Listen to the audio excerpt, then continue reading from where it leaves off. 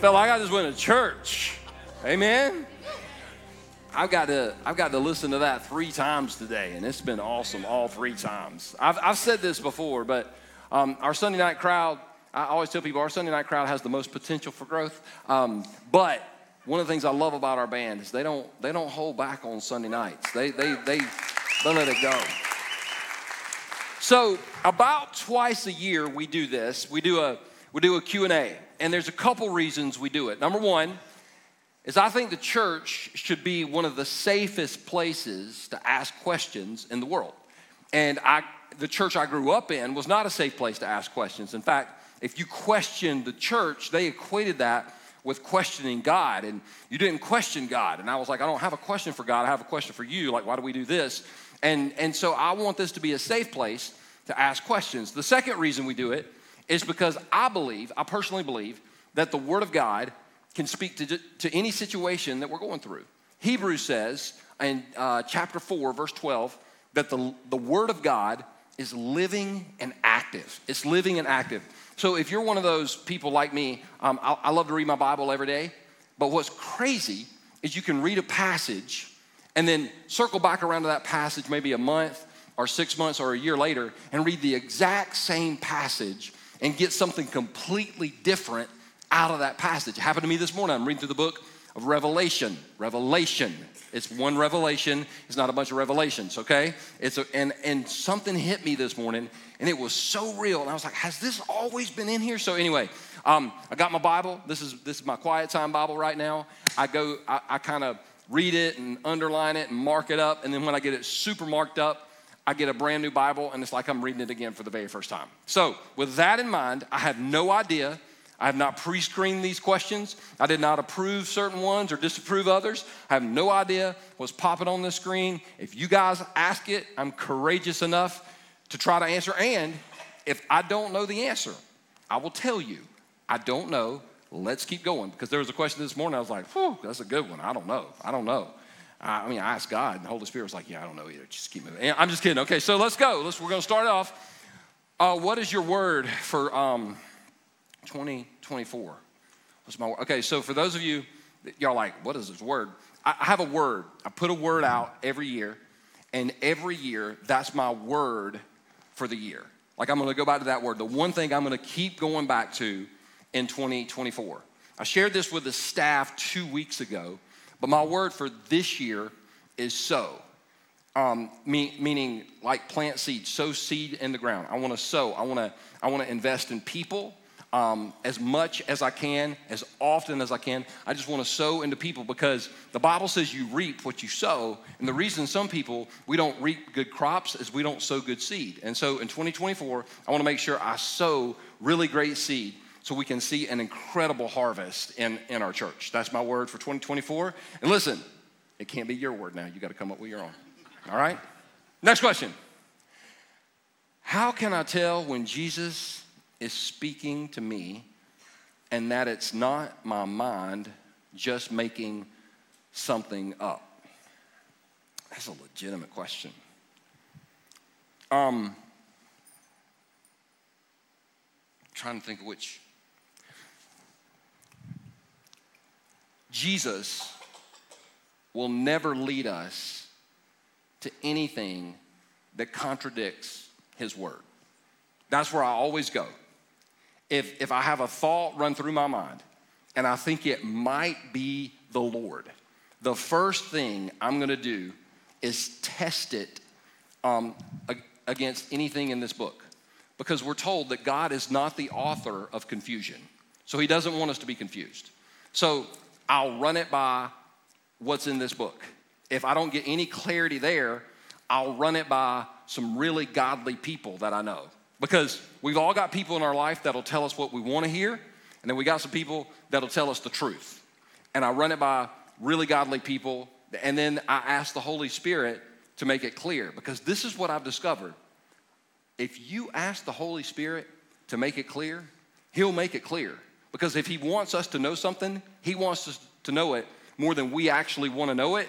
And if it's not from him, he's going to be like, nope, not from me. Quiet crowd, let's go. All right, let's keep moving. Okay, good. No, don't clap, no. PTL, for so many salvations every week. Any plans for a new believers class? Yep, it's called church.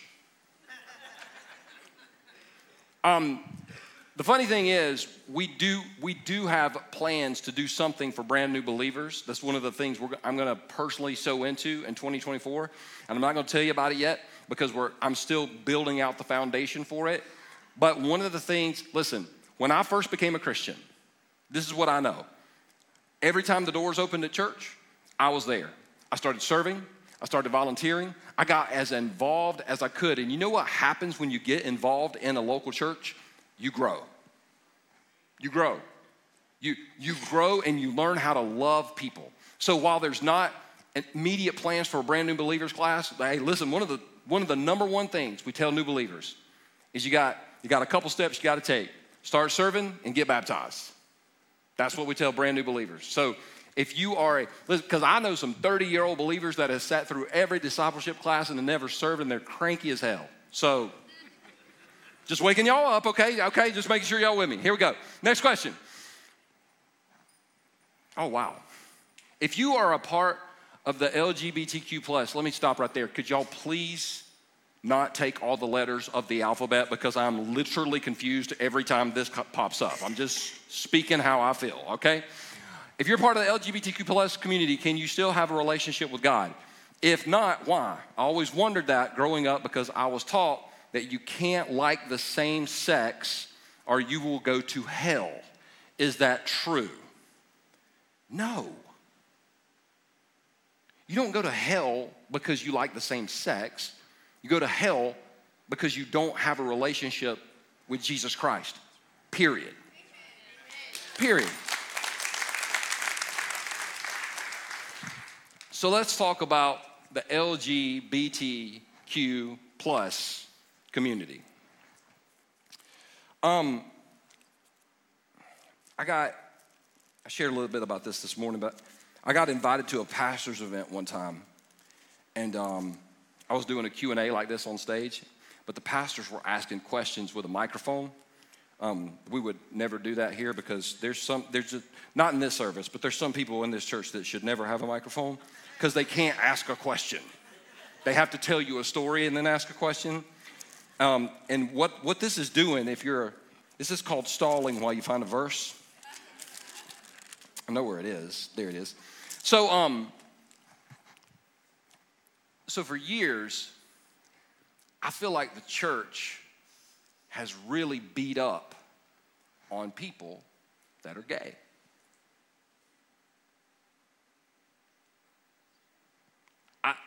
I think we've got a bunch of people that are gay or struggle with same-sex attraction, and they think that because of that, they're going to hell. So I'm at this event, and I had a guy right on the front row, and he asked me this question: would you baptize an openly gay person? I said, it depends. He said, what does it depend on? I said, did they just pray to receive Christ? And he said, yeah. I said, then I'd baptize them. He said, but you can't. I said, why can't I? He said, because they got to repent of being gay. I'm like, that's not what the Bible says.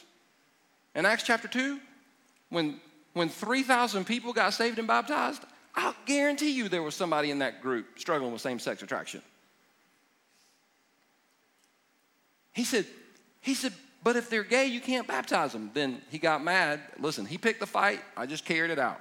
I said, sir, if you're saying that somebody, because they're sinning, they can't be baptized, he said, that's what I'm saying. I said, then I couldn't baptize you because you're morbidly obese. He said, it's not the same. I said, it's absolutely the same. It's a sin of the flesh. You have no self-control. Self-control is the fruit of the Holy Spirit. Y'all feel that tension? I said this morning, but I'll say it tonight. See, when we look at the Bible, if we use it as a mirror to look at our own lives, rather than a window to look through to judge other people, it works a lot better. And listen, let me state very clearly. I believe homosexuality is a sin. I believe marriage is between a man and a woman. I'm not mad about it. I'm not mean about it. That's what I believe. I have really great friends that don't believe that, and we can still be great friends. But where people get that homosexuals go to hell are from passages like this. I'm going to just read to you one of the most famous passages that people use. They say, don't you realize that those who do wrong, this is out of 1 Corinthians chapter 6, verse 9. Do you not realize that those who do wrong will not inherit the kingdom of God? Don't fool yourselves. Those who indulge in sexual sin, so sexual sin, that'd be like watching porn. Keep reading. Who worshiping idols, that would be like busting your rear end to get to a Clemson or Carolina game, even if it's raining, but then if it's raining on a Sunday, you don't come to church. That would be idolatry.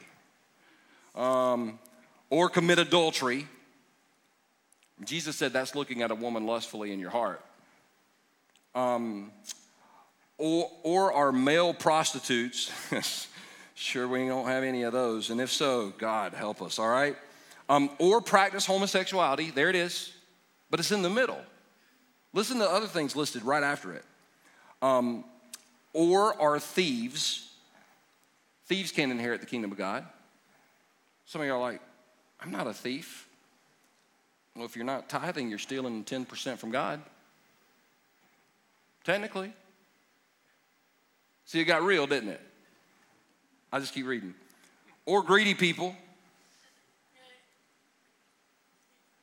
You ever been greedy? Your wife wants some French fries. And, yeah, going to hell. Or drunkards. Well, I'm screwed. It's just right there in the Bible. Or are abusive. Let's look at your Facebook comments. See if you're abusive.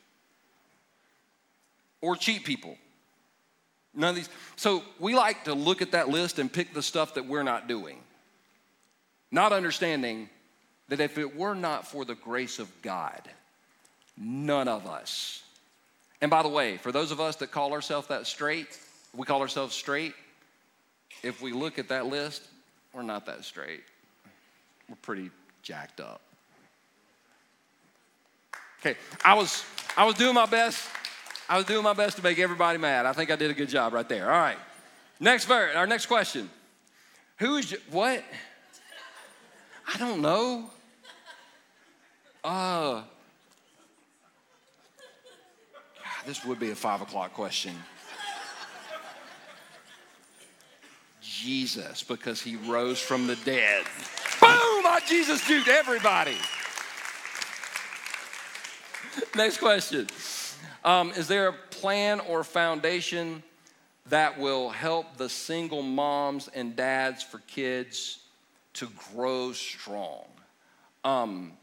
First of all, single moms and single dads have my heart.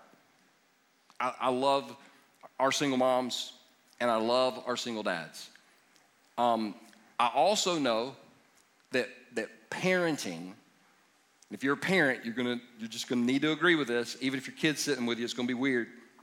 Parenting is making crap up as you go along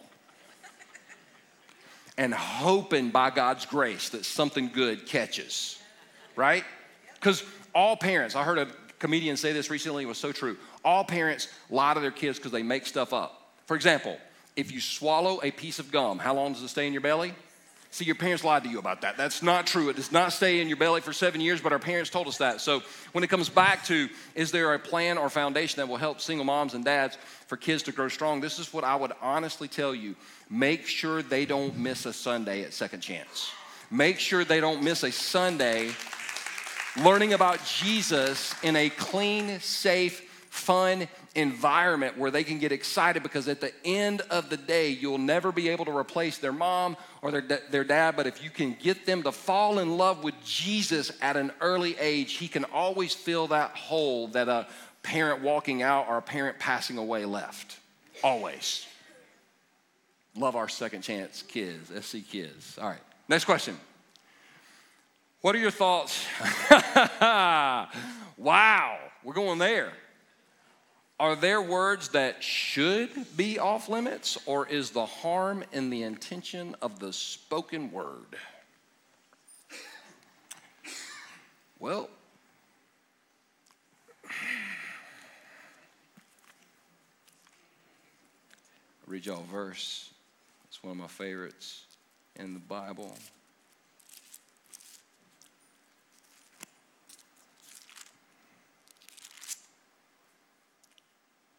There it is. I got it highlighted so you know it was good. In Paul in Philippians 3 is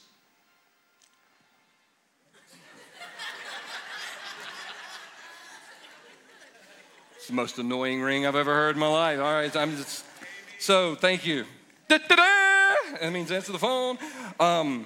Paul in Philippians 3 is kind of bragging, not bragging, but he was like, listen, I used to do this, I was perfect. He had memorized the Old Testament, and then he says this phrase in Philippians chapter 3, verse 7, I once thought these things were valuable, but now I consider them worthless because of what Christ has done. Yes, everything else is worthless when compared with the infinite value of knowing Christ Jesus, my Lord.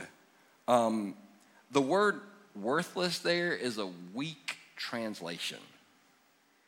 Because in the Greek, the word is skubala. And if you translate skubala literally, it's the word shit.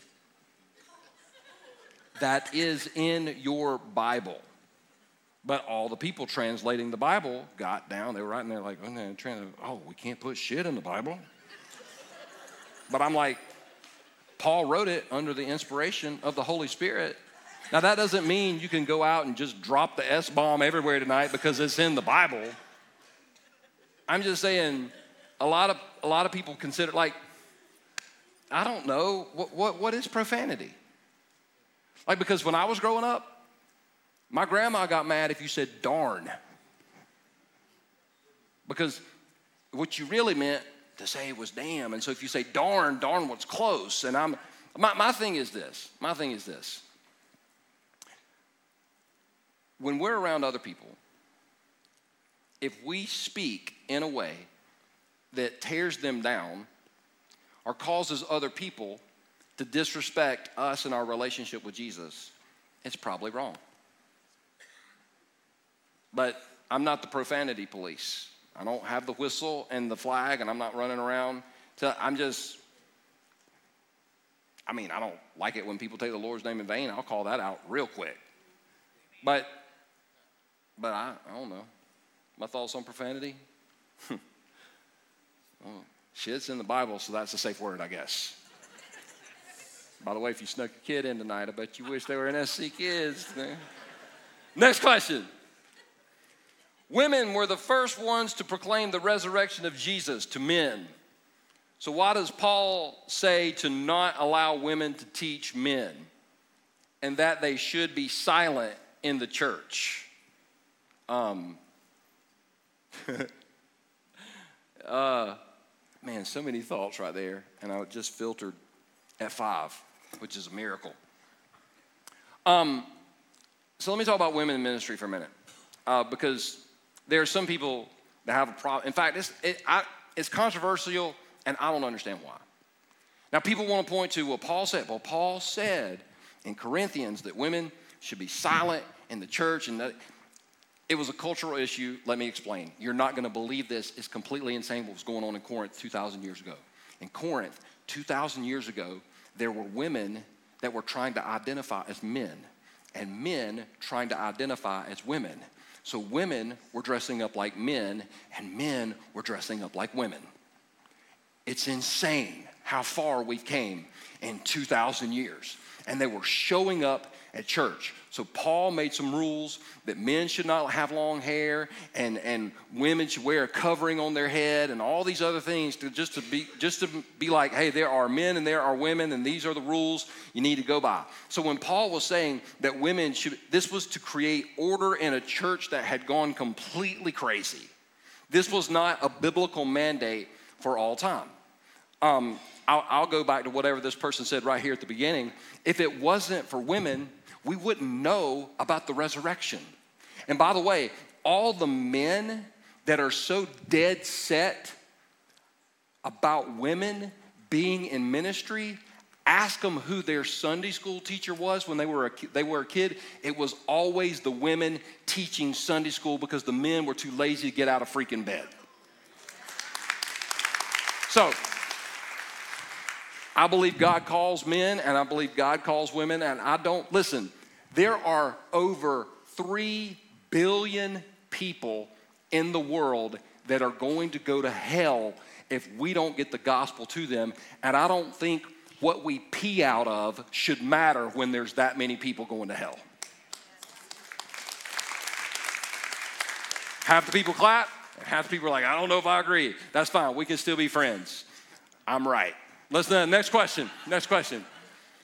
What prayer do you pray most? What prayer do you most often pray?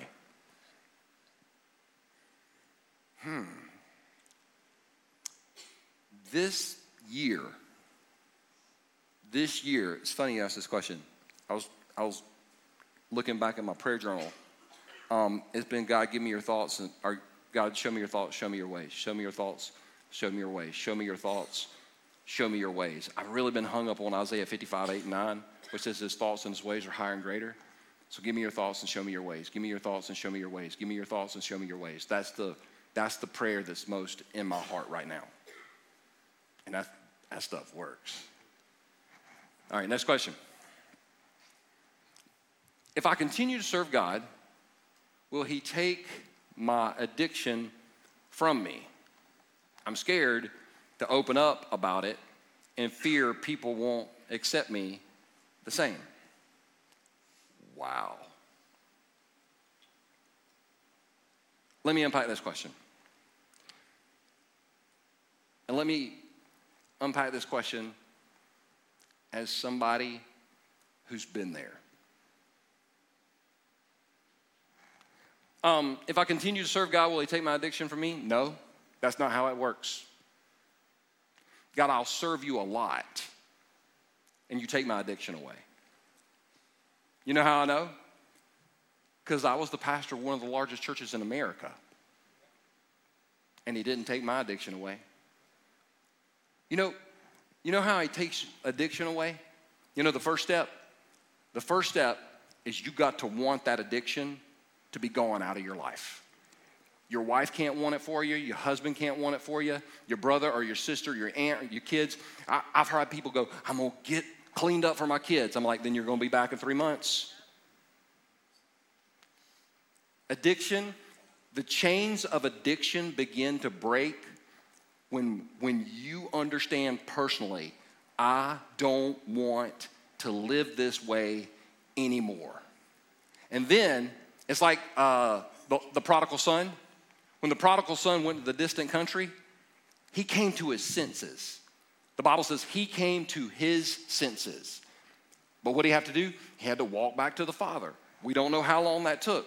Everybody's addiction journey to get past addiction is different. By the way, I believe that anybody on the planet can walk in freedom from addiction with the power of Jesus working in and through them. Addiction is not stronger than Jesus. It just isn't, period.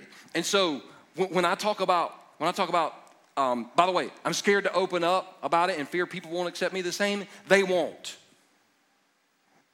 You're going to get judged. You're going to get talked about. You're going to get condemned. It's part of the process. But the people that judge you were never with you in the first place.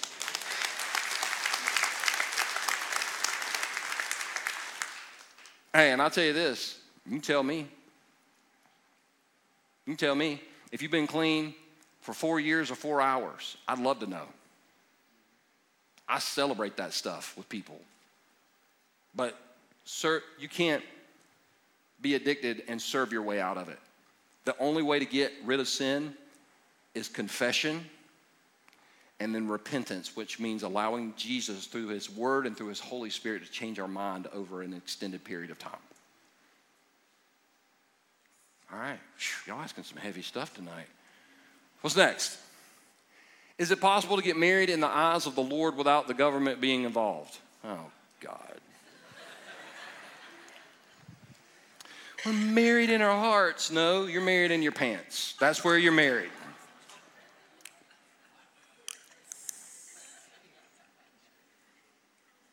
I mean, we're United States citizens. We're subject to the laws of the United States.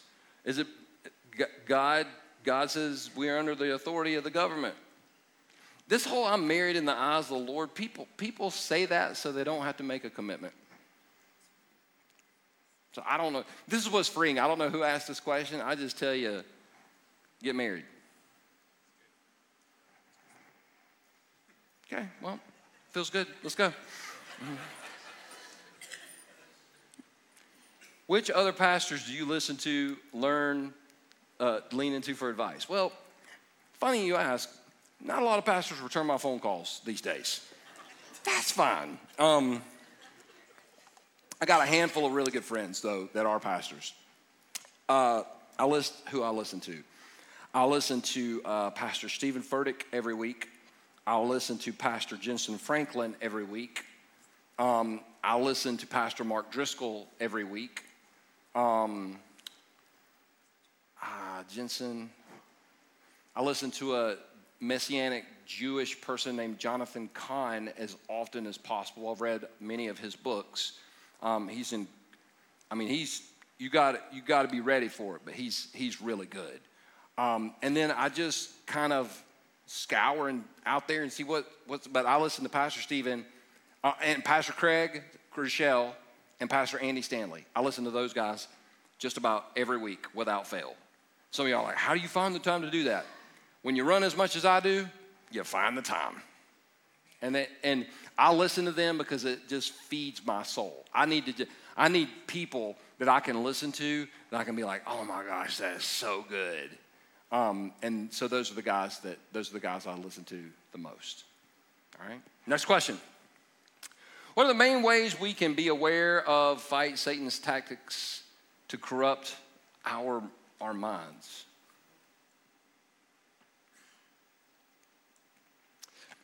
So in the FBI, I believe it's the FBI, there's a special division of the FBI, and their specialty is recognizing counterfeit money.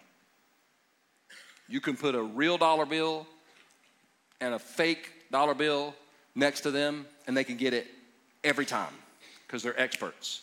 And I've read about this in a couple different leadership books. And they've taken this group of people at the FBI and they've asked them, how can you recognize counterfeit stuff so good? Do you study counterfeit money a lot? And this entire division will tell you, nope, we study the real thing over and over and over again, so that when something counterfeit comes along, we immediately recognize it because it's not real. With that in mind, study the real thing, the Word of God. Jesus was tempted by the devil 3 times.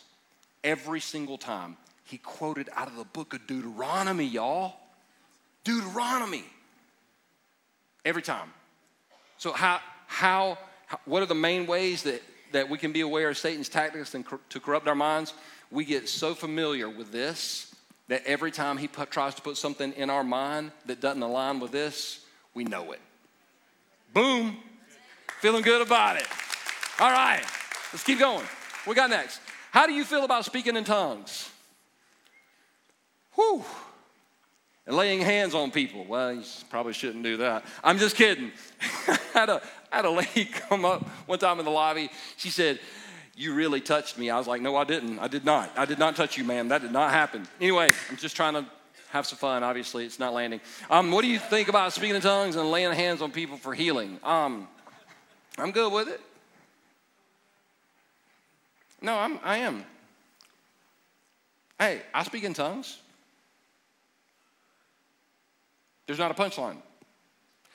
I believe speaking in tongues according to this is an open-handed issue, by the way. I said this, last week? Close-handed, open-handed issues? Close-handed issues are like the Word of God being the authority, the resurrection of Jesus Christ. Open-handed issue, this is an open-handed issue for me. You don't have to believe what I believe. But when the Holy Spirit fell in Acts chapter 2, and everybody was speaking in tongues, that Greek word, every time you interpret it, it means language. It would be like God allowing me to speak Spanish right now if there were people that were here that only understood Spanish so I could explain the gospel to them. That would be a miracle. That's Acts chapter 2. Paul does talk about speaking in tongues. I believe it's more of a private prayer language. I believe it's supposed to be used I've never seen it used in a huge church setting where it just didn't get completely it just got crazy. It just got crazy. And in many instances, the focus of churches that get caught up in that, the focus becomes to speak in tongues and not to reach people for Christ. So I believe in speaking in tongues. I have prayed for people and laid hands on them, and I believe that's very biblical. And it does happen. We don't do it a lot publicly, but 2024 you might see it a little bit more, because I do believe in the power of God and the power of prayer. But I'm a work in progress in that. I'm a work in progress. Like I'm getting there. All right? Next question. This is fun. Y'all asking some good ones. Will we immediately see our loved ones when we pass?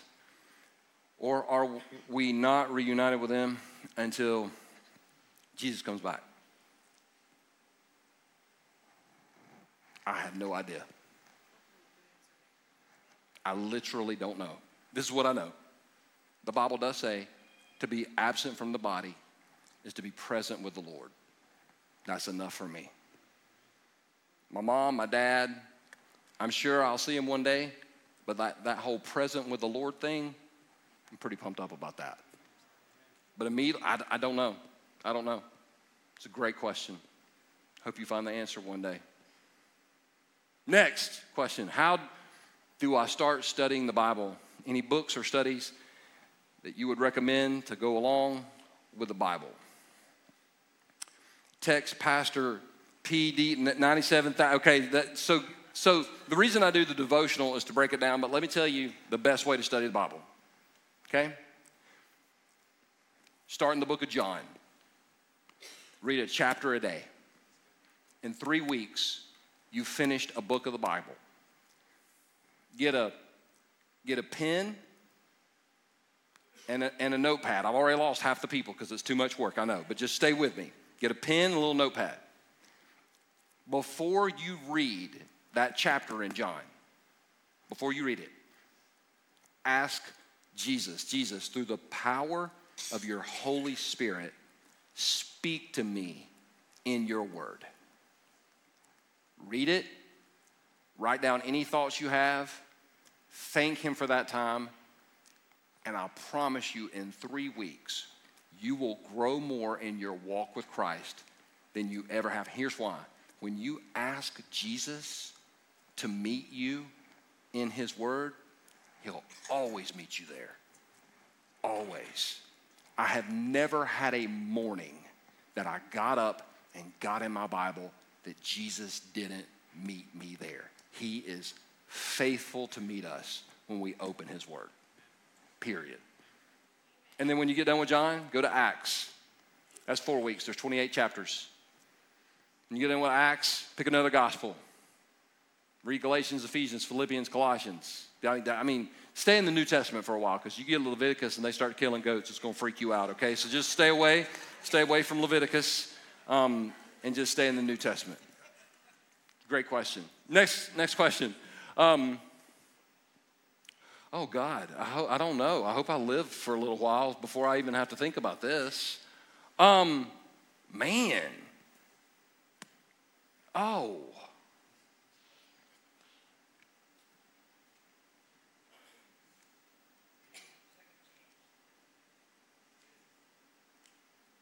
Yeah. For making the most of my second chance. For making the most. For not allowing people to define me. I think it was it 8 years ago or 9 years ago? 8 or 9 years ago, this was my second tattoo. I got this tattoo right here. It's Hebrew. It means holy to the Lord. And the reason I got it was to remind me of my calling, that I'm called. And it's ironic that I got it right before everything went upside down in my life. And I've looked at this tattoo so many times, holy to the Lord, holy to the Lord, holy to the Lord. And it's reminded me, even in my darkest times, that even though people may have changed their mind about me, that God had not changed his mind about me. He knew every stupid, sinful, selfish, self-centered decision I was going to make and called me anyway. And I'm still called. But I hope I get to live for a little while longer before we have to start talking about stuff like that. All right? Listen, what's next? Y'all are asking why do I still feel like God does not forgive me for the bad things I've done, even though I have asked for his forgiveness? Couple reasons. Number one, you're still doing it. And that doesn't work. God, I've committed this sin. I'm sorry. I'm going to do it again tomorrow, same time, same place. That's one reason that people don't feel forgiven. And the second reason is because we believe that God's amazing grace is for some people. We just don't believe it includes us. I wrestle with this. Trust me. I've literally looked in my mirror at myself and said, you are forgiven. You are forgiven. I can believe that for anybody on the planet sometimes except for me. So I get it. And the reason we struggle with the past so much is Satan knows if he can keep our attention focused in the past, that we won't look to the future. God's over the past. We need to get over it as well. Next question.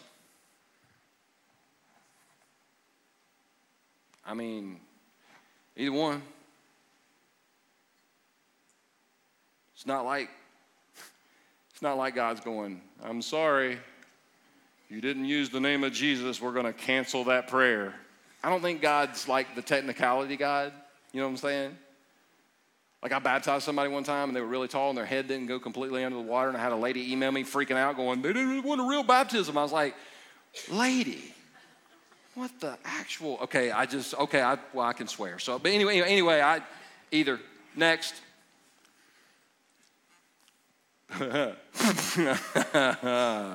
Wow.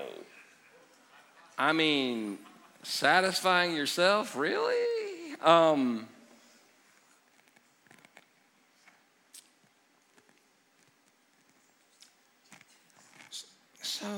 So I was thinking that we would get through an entire day without having to talk about masturbation.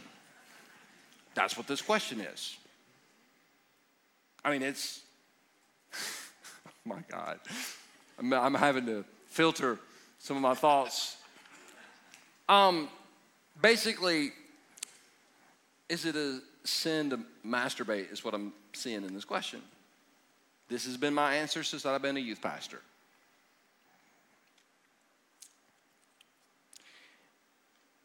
If you can do it and sing Amazing Grace, have at it.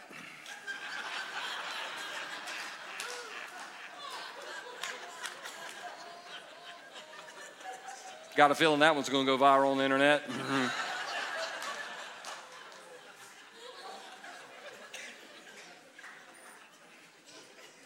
I just ask a real simple question. You don't have to answer for yourself. You can answer for somebody else. Can you masturbate without lusting? Nope.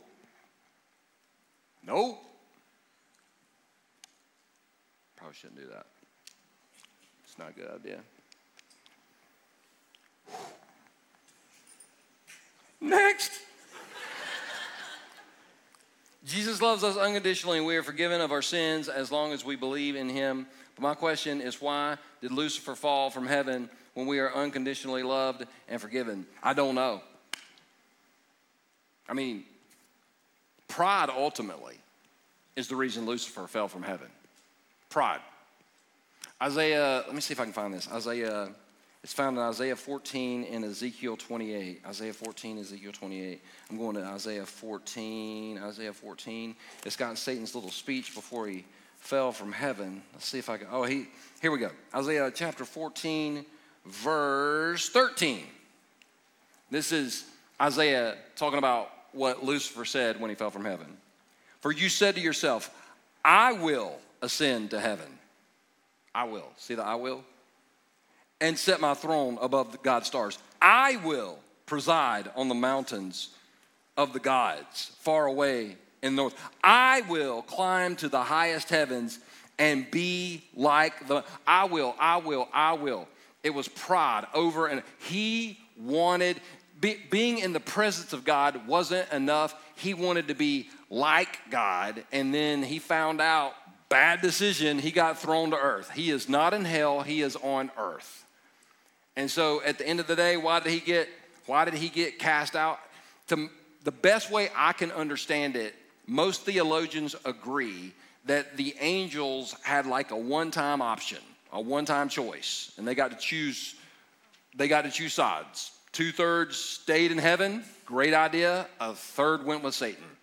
So that's the best I can explain it. We're going to do 3 more questions, 3 more. Y'all have asked some. This has been the one where need a drink of water. 3 more questions and we're done. 3 more. Let's make them good. Here we go. How would you invite family members to church, especially if they not main? Oh, that's a good one. I can't speak for every church. I can tell you this one. The more messed up they are, the more you can tell them, oh, you'll love our pastor. He's just like you. No, I'm serious.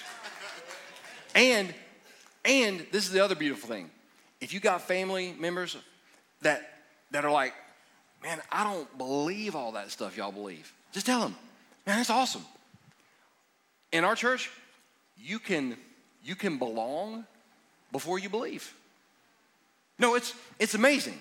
You don't, for example, I had a staff member come to me within the past year, and they said, okay, I got a question about this volunteer. I said, tell me your question.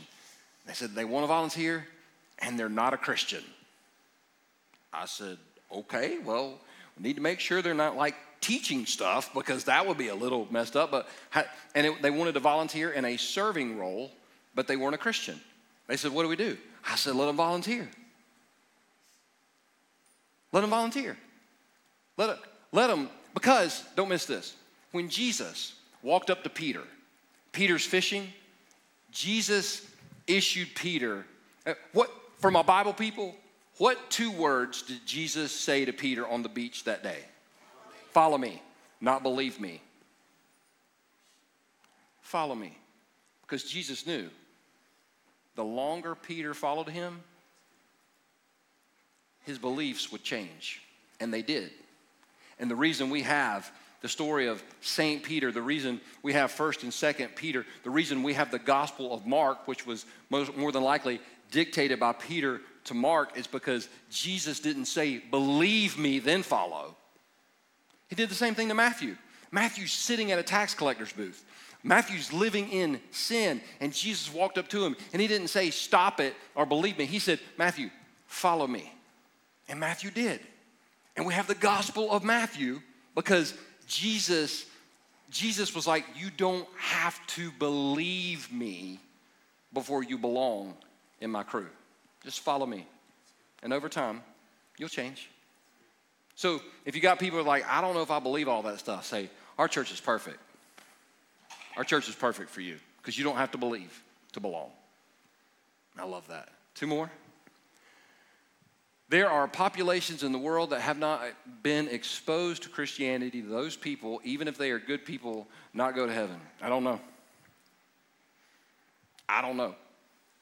I've seen really brilliant people who are godly and love Jesus on opposite ends of this spectrum.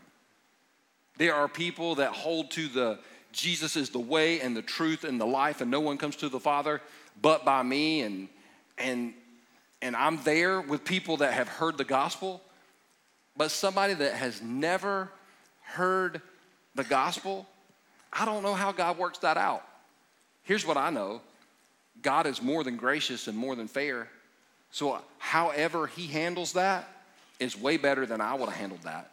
Deuteronomy 29:29 says the secret things belong to God. There are some things, there's some mysterious things that on this side of heaven we will never know or we will never understand. I'm just obsessed with the people that have been exposed to Christianity but still reject Jesus. All right, last one and we'll be done. With all that happened, why did you choose to start another church? This answer,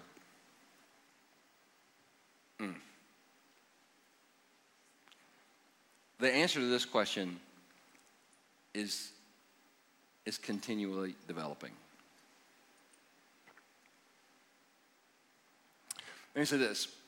When I got fired,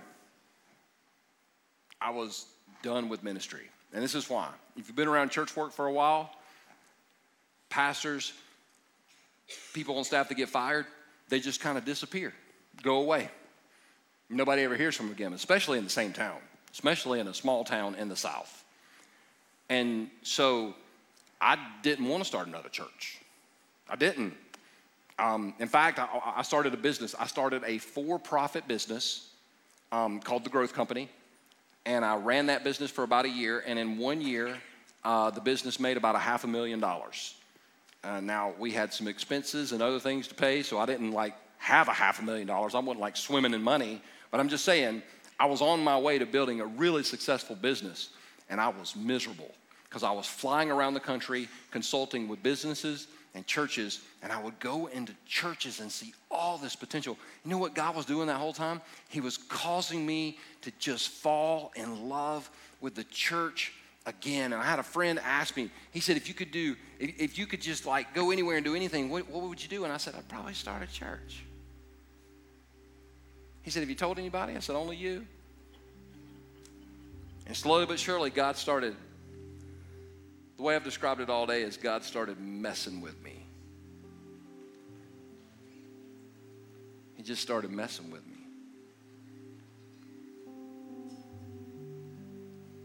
Because I didn't want to do this. I promise you I didn't want to do this. And so I was like, okay, God, I'll do it online, but nobody's going to watch. All right, God, we'll get this little storefront down here, now the liquor store, but nobody will show up. Some of y'all remember the campaign to get in this building. We need $500,000 by Christmas. So we called it, we need $500,000 by Christmas. And it happened. And so the reason I'm doing this isn't because I chose it, it's because God kept messing with me. And God knew that I would need this church to make it to the next level in my walk with Jesus. God knew that this is where I'd meet Shannon. God knew that I needed people like Ed and Stephanie Long and Greg and Kim Dyer, Ryan and Lauren Capelli and Paul and Jennifer Rollins and Sheena and Andrew and Lori and Chad, Addie and Cole. He knew I needed these people in my life. So he didn't give up. He didn't give up on that. It wasn't just about me starting a church. It was about me building a life, and he just kept messing with me and got me to this place. And if I could encourage you to do anything tonight, I would ask you to ask Jesus to mess with you, to just start messing with you in ways that make you so uncomfortable. Because on the other side of that mess are miracles that will blow your mind. I didn't want to do this. Part of the reason is because I was scared I would fail, and the other reason It's because I believed what other people said about me more than I believed what God said about me. But I discovered something, and I'm still discovering it.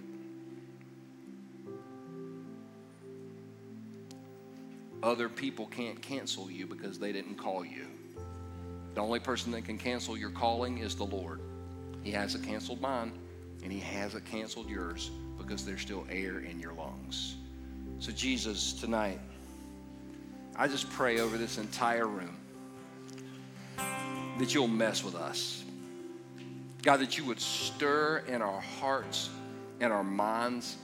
God, that thing, that step, that confession of that addiction, that ask for help, that prayer of salvation, that next step that we know we need to take. Jesus, I pray that your Holy Spirit would stir in us, that the power of the word that we've heard tonight would stir in us, and you would compel us to take that step that brings us so much closer with you. And God, it would just cause fire in our bones to erupt, and we would sing and shout the name of Jesus.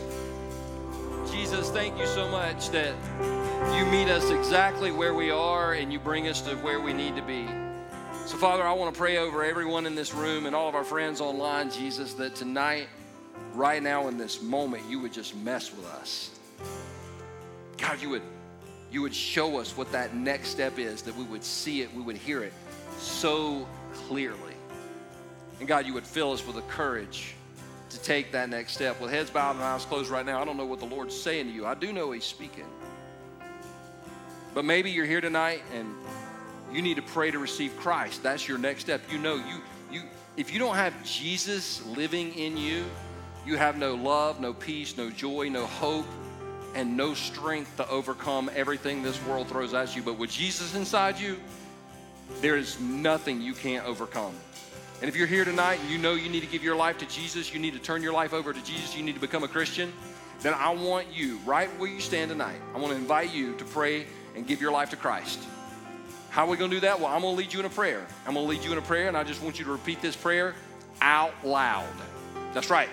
We do it out loud here at Second Chance, but not alone, because everybody in our Second Chance family, we're going to pray this prayer out loud with you, so you will know you're stepping into a relationship with Jesus, encouraged by every single person in this room. So if you know you need to pray to receive Christ tonight, right now, let's nail it down. You pray and receive him in Second Chance fam. Let's make sure they don't pray alone. Just right where you stand, just pray, Jesus Christ. I know that I'm a sinner and I need you as my Savior.